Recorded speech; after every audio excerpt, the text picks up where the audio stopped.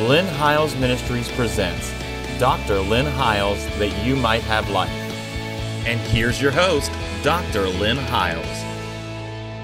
God bless you, and thank you for joining us again today and for faithfully watching. I know we're probably stretching you, and the information that we're giving is probably to some new information. Yet some of the things we're teaching is taught in some Bible colleges as an alternative view to the book of Revelation. And I believe that the more we see a lot of the dates pass, that some of the well-meaning, I believe, teachers are teaching, and it doesn't pan out again. And we've seen so many times, at some point we're going to start questioning and saying, look, that hasn't panned out. You know, there must be another alternative. That's what we're offering, is the fact that we believe that the book of Revelation is not about coming catastrophes. It is about, first of all, the redemption of the Lamb, and it is about the judgment that came upon apostate Israel in 70 AD in fulfillment of all that God spoke through the law and the prophets. Jesus Christ was the fulfillment of all that God spoke to the law and the prophets, and that they have delivered to us a faith that was once delivered to the saints, and we need to contend for that faith.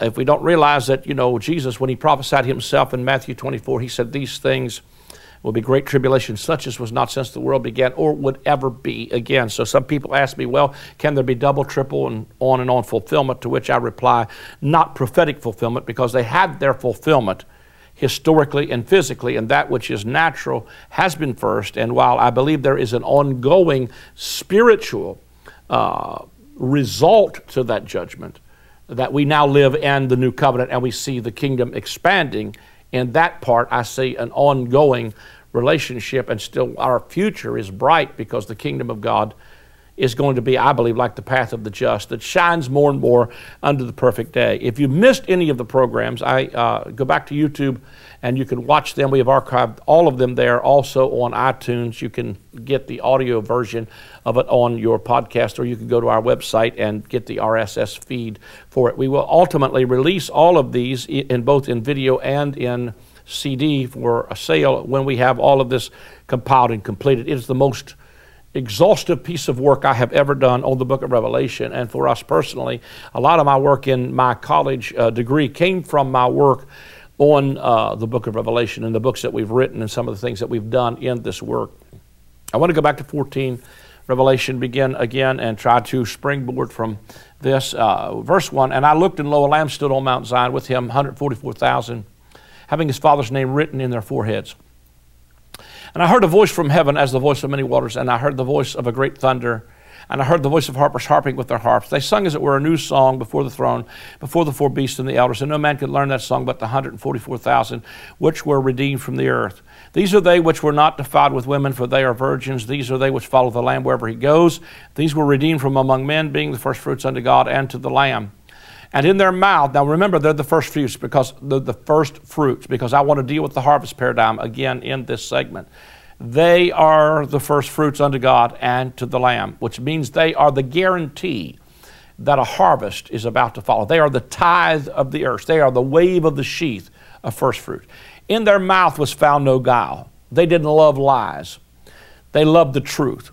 For they are without fault before the throne of God. And I saw another mighty angel flying in the midst of heaven, having the everlasting gospel to preach unto them that dwell on the earth, and to every nation and kindred and tongue and people. And I showed you last week gave you several scriptures where the prophecy that Jesus gave in Matthew 24, this gospel of the kingdom shall be preached in all the world for a witness, and then the end will come. I showed you in several places, just a few actually, but there's more than I showed you, that in the New Testament where the apostle said the gospel has been preached to every creature under heaven. So the end is not in our future. The end came and was upon that generation. You see, even when the apostle Paul wrote in the book of Corinthians, and he said all these things that happened to them as examples for us, upon whom the end of the world, literally the end of the age, has come, was talking about those people alive and well when Paul was writing that to the church at Corinth, that the end of the age had come. The end of the world is not the end of a global situation. It was the end of an age, and that age is not in your future. It is in your past. We are living in a world without end. I think that's powerfully good news. It says, and it says, with a loud voice, fear God and give glory to him, for the hour of judgment is come. and worship him that made heaven and earth and sea and the fountains of waters. And there followed another angel saying, Babylon is fallen, the great city, because she made all nations drink of the wine of the wrath of her fornication. The third angel followed them, saying with a loud voice, if any man worship the beast in his image and receive his mark in their foreheads or in his hand, the same shall drink of the wine of the wrath of God, which is poured out without mixture into the cup of his indignation, and he shall be tormented with fire and brimstone in the presence of the holy angels and in the presence of the Lamb. We showed you the fulfillment of that in 1 Thessalonians, that says, when he shall come to be glorified in his saints, that it is a righteous thing with God to recompense trouble to them who have troubled you. And he said to rest with us when the Lord Jesus shall be revealed from heaven with his mighty angels, taking vengeance on them that know God in flaming fire, and that they would literally be tormented. That's not something in the future. That was God fulfilling his covenant promise to the church at Thessalonica, that you who are being persecuted, you're going to see this flaming fire and this vengeance come upon this people in fulfillment of what Jesus said in Luke's gospel. These are the days of vengeance, that it might be fulfilled, which is spoken by all the prophets. And the smoke of their torment ascends up before God day and night, and they have no rest day or night, which worship the beast in his image, whoever receives the mark of his name. Here's the patience of the saints.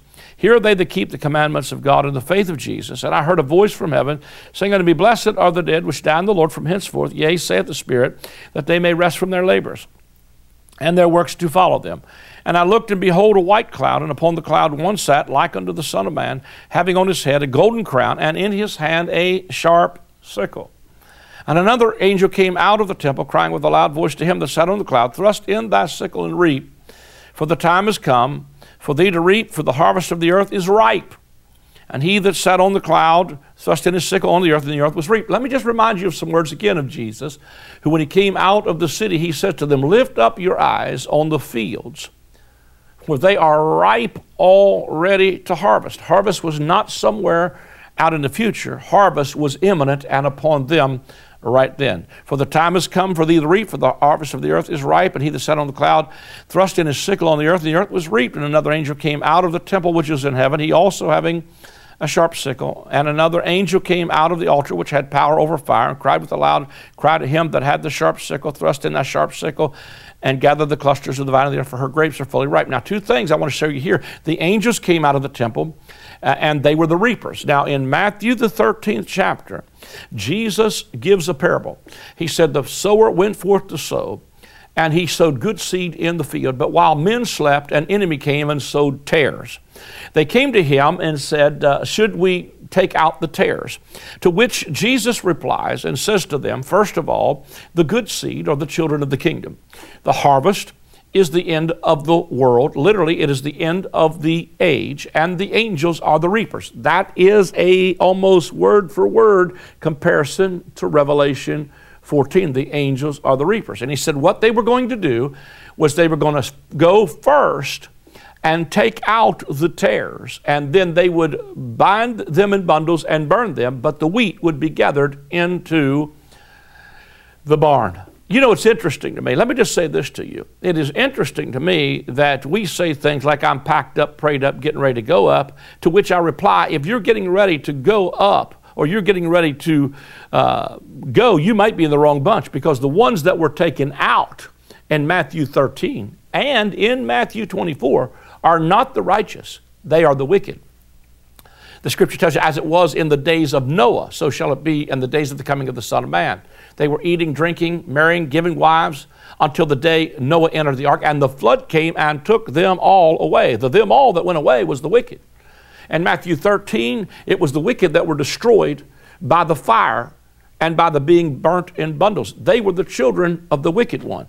I submit to you that the fire and the judgments of God that was coming in 70 AD, as God was destroying the children of the enemy, Jesus calls them a generation of vipers. You're of your father, the devil, the synagogue of Satan, on it goes, that those are the ones that he's taking out and that are being burnt with fire.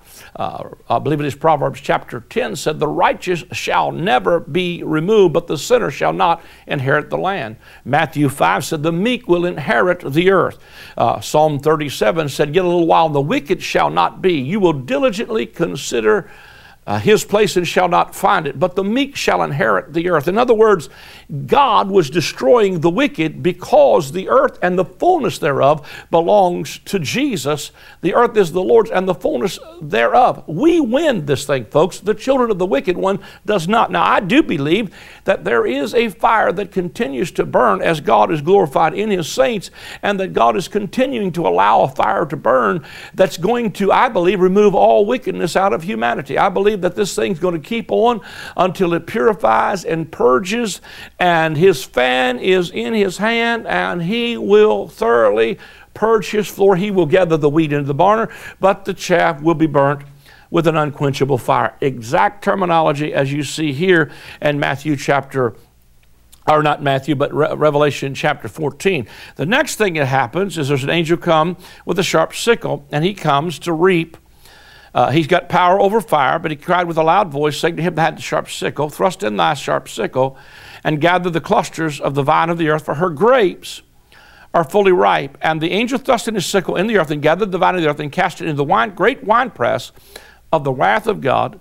And the winepress was trodden without the city, and blood came out of the winepress, even unto the horse's bridle, by the space of 1,600 furlongs.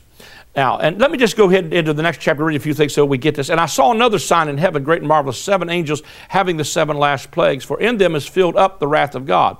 And I saw as it were a sea of glass mingled with fire, and them that had gotten the victory over the beast, over his image, and over his mark, and over the number of his name, stand on the sea of glass, having the harps of God. And they sang the song of Moses, the servant of God, and the song of the Lamb, saying, great and marvelous are thy works, Lord God Almighty, just and true are thy ways, thou King of saints. Now, I'll probably get into that chapter here very shortly, but I first of all wanted to show you that there is somebody that gets the victory over the beast, the number of his name. The book of Revelation does not end with the coming mark of the beast. It shows you that the beast is ultimately destroyed, but there's a people who come forth out of that with the victory over his name, over his image, over the number of his name, and they stand on the sea of glass. Now, the first part of this harvest paradigm, of course, spoke concerning the wheat harvest, or the corn harvest, if you will, because it had the gathering of grain. Now we're going to talk about how this is dealing with also the grape harvest. Now, this to me, the grape harvest is in the last feast in Israel. It is during the Feast of Tabernacles. And during the Feast of Tabernacles, or the Feast of Harvest, or the Feast of Ingathering, was also the time of the gathering of wine. And I believe that's really important, because in the Feast of Tabernacles was when God instituted, let me see if I can, Deuteronomy, the 16th chapter says, verse 13, thou shalt observe the Feast of Tabernacles 7 days after that thou hast gathered in thy corn and thy wine. Now, see, I think that it's interesting that what happens is that they celebrated the Feast of Tabernacles as a memorial to remember how God brought them out of Egypt and how they lived in booths, or in, if you will, it was like mobile tabernacles or booths when they came up out of the land of Egypt and came into the promised land. Now, I showed you in prior segments how that Revelation 11:8 said our Lord was crucified in the city which is spiritually called Sodom and Egypt. So Egypt is directly connected with that old covenant bondage mentality, because our Lord was not crucified in natural Egypt. He was crucified in Jerusalem. So what he's saying is, in this transition from 30 A.D. to 70 A.D., you dwelt in tents and in temporary dwellings. But now you are about to become the tabernacle of God. And the end of the book of Revelation says, behold, the tabernacle of God is with men. God has made his home with men. The fullness of the Feast of Tabernacles. But it was during the wine harvest, or the grain harvest. Let me read some things from my notes that makes it a little bit quicker and clearer. I said this harvest paradigm shows that the first part of this harvest is the burning of the tares of the field, which is fulfilled, Matthew 13, and they gathered out first the tares. The second part of the harvest is the gathering into the barn, the children of the kingdom. Note that there are 2 harvests here. One is grapes and one is grain. Also note that the word gather is is taken from Matthew chapter 24, verse 30 through 31, where it says he will gather together his elect. It's the Greek word for synagogue there. So when it says he will gather together his elect, this is the gathering that is talked about in Matthew 24, when the Lord would come in the clouds of heaven, that he would gather together from the four corners his elect. This is simply a harvest. I believe it can be dealing with many who have been the first fruits of them that slept, that were gathered into the great barn of heaven's reception, because now the way into the holiest is made. But I also believe it was a gathering of a synagoguing together, not so much in a geographical location as it was the fullness of the Feast of Tabernacles being fulfilled in us, where God has now moved in into the synagogue that we are. I like how the Message Bible says it in Revelation 21. It says, look, look, God has moved into the neighborhood. He's made his home with men. He's tabernacled himself within us. So this gathering is a gathering unto him. It is a gathering not to a geographical Zion, but to a spiritual Zion, which is the new covenant. And it goes on to say that I will gather together his elect is the Greek word for synagogue. For the apostates who refused to be synagogued under Christ, they were called the synagogue of Satan in Revelation earlier. Those that were not Christ were the synagogue of Satan. They were replaced by the church as the new synagogue. The first churches were simply Christian synagogues. James 2, verse 2, if you want a reference for that. The idea in the scripture below of him having power over fire that came from the altar is a direct connection to the prayer of the martyrs in Revelation chapter 6, verse 9 through 11. When it is their prayers, they're saying, how long till thou dost avenge us? These are once again the days of vengeance spoken of by the Gospel of Luke, because he's pouring it out now without mixture, and a wrath is coming upon them in fulfillment of their prayer. So that fire has come from the altar. Remember, they were under the altar crying, how long, Lord, till thou dost avenge us? They were the martyrs. All these trumpets and all these vials are a direct result.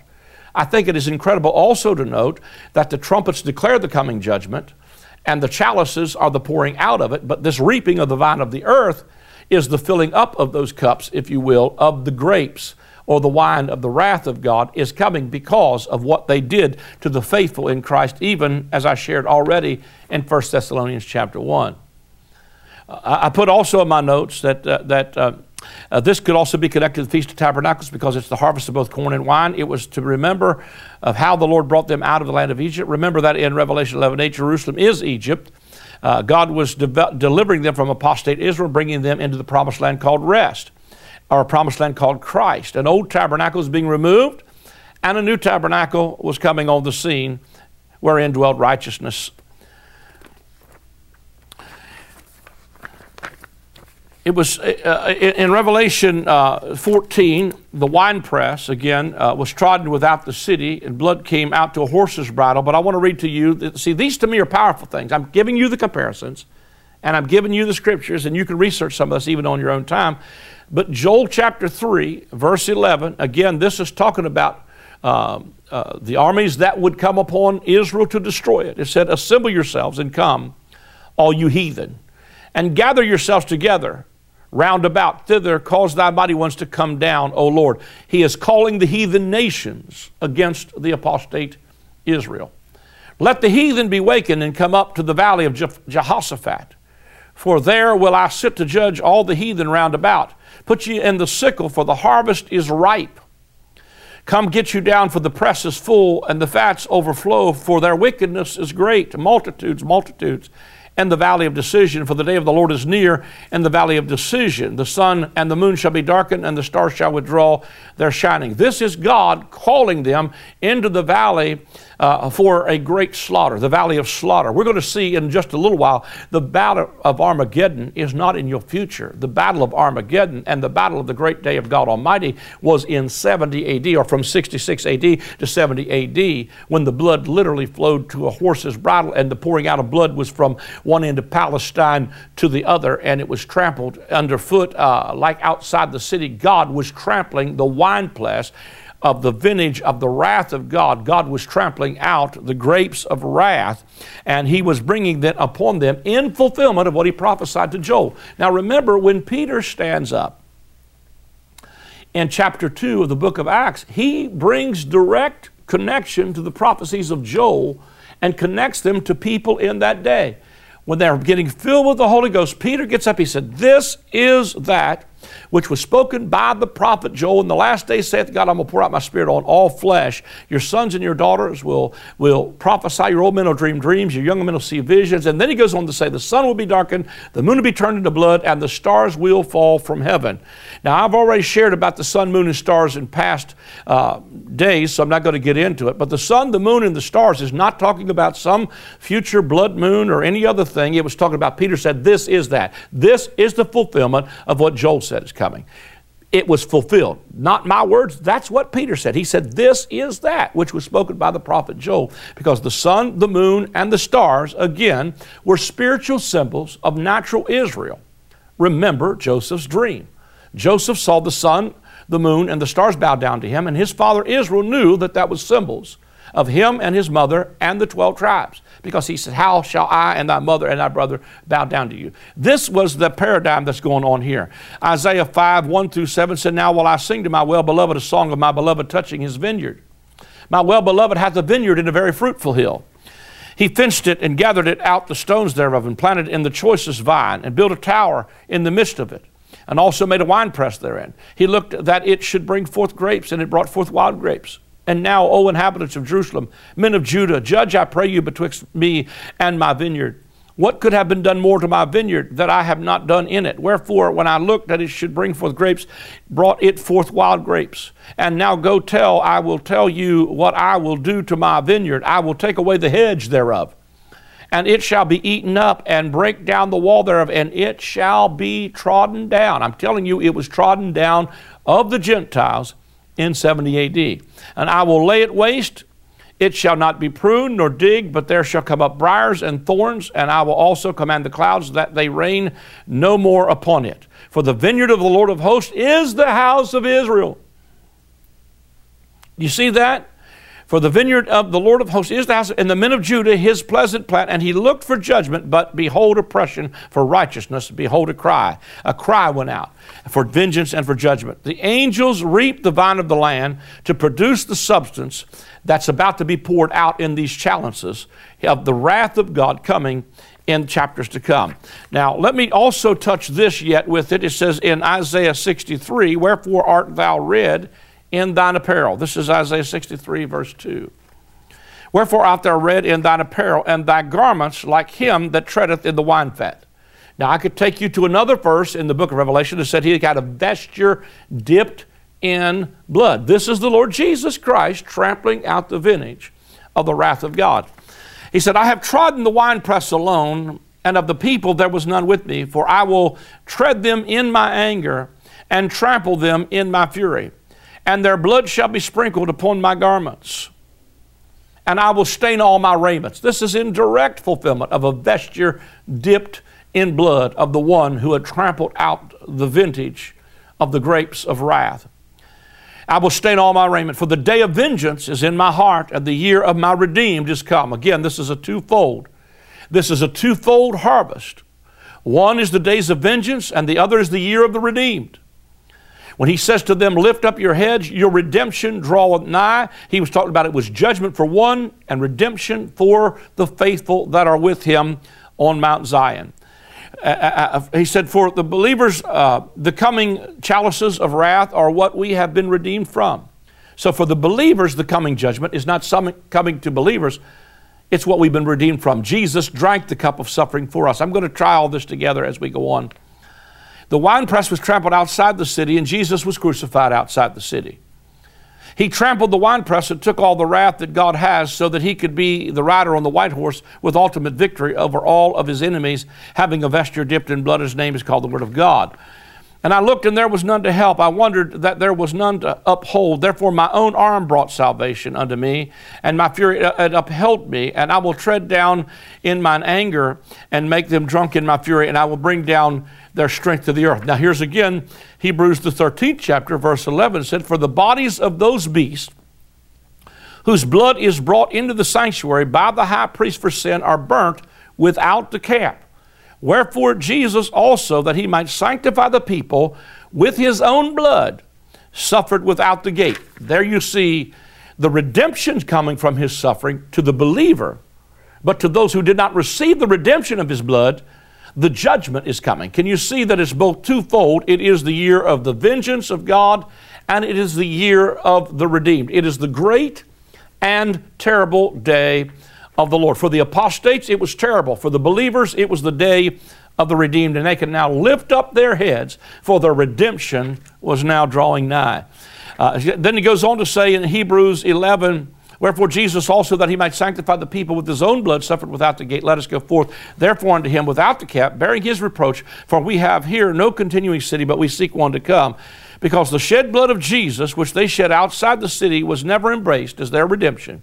Since they did not go outside the camp to identify him, now their blood has to be shed, as they are cast out and excommunicated from the Jerusalem which is above, disinherited by their father. This was the fall of Jerusalem, as the next section deals with a tale of two cities, Babylon, which is the apostate Jews, and the marriage of the Lamb, which is the New Jerusalem. This is the great battle of Armageddon, but most think is somewhere in our future. However, it finds its complete fulfillment in the destruction of Israel and the redemption of those that stand upon the sea of glass. It may be interesting to note as well that the 1,600 stadia, or the equivalent that's measured here, is equivalent to about 200 miles. It is slightly more than the length of Palestine. The land of Israel is thus represented as overflowing with blood. In the coming nationwide judgment, the streams of running blood become a great Red Sea, reaching to the horse's bridle, connecting this to the overthrow of Pharaoh and his chariots in Exodus chapter number 14. The use of Exodus imagery is used extensively in the following chapter. Zechariah had foretold of the day when all things throughout the land would be holy, and when the land would be filled with pure worshipers, and holiness to the Lord would be inscribed upon the bells of the horses. We are out of time. Tune in again next week, and call that number on the screen if you'd like to sow a seed into the ministry. God bless you. For anyone struggling to understand John's writings in Revelation, this book provides true, biblically based answers. Through detailed insights into the letters John wrote to the 7 churches of his day, you will learn how to avoid the mistakes of the early church to overcome today's trials and tribulations. This book will provoke you to thought and dialogue, bringing greater clarity and revelation of Jesus Christ.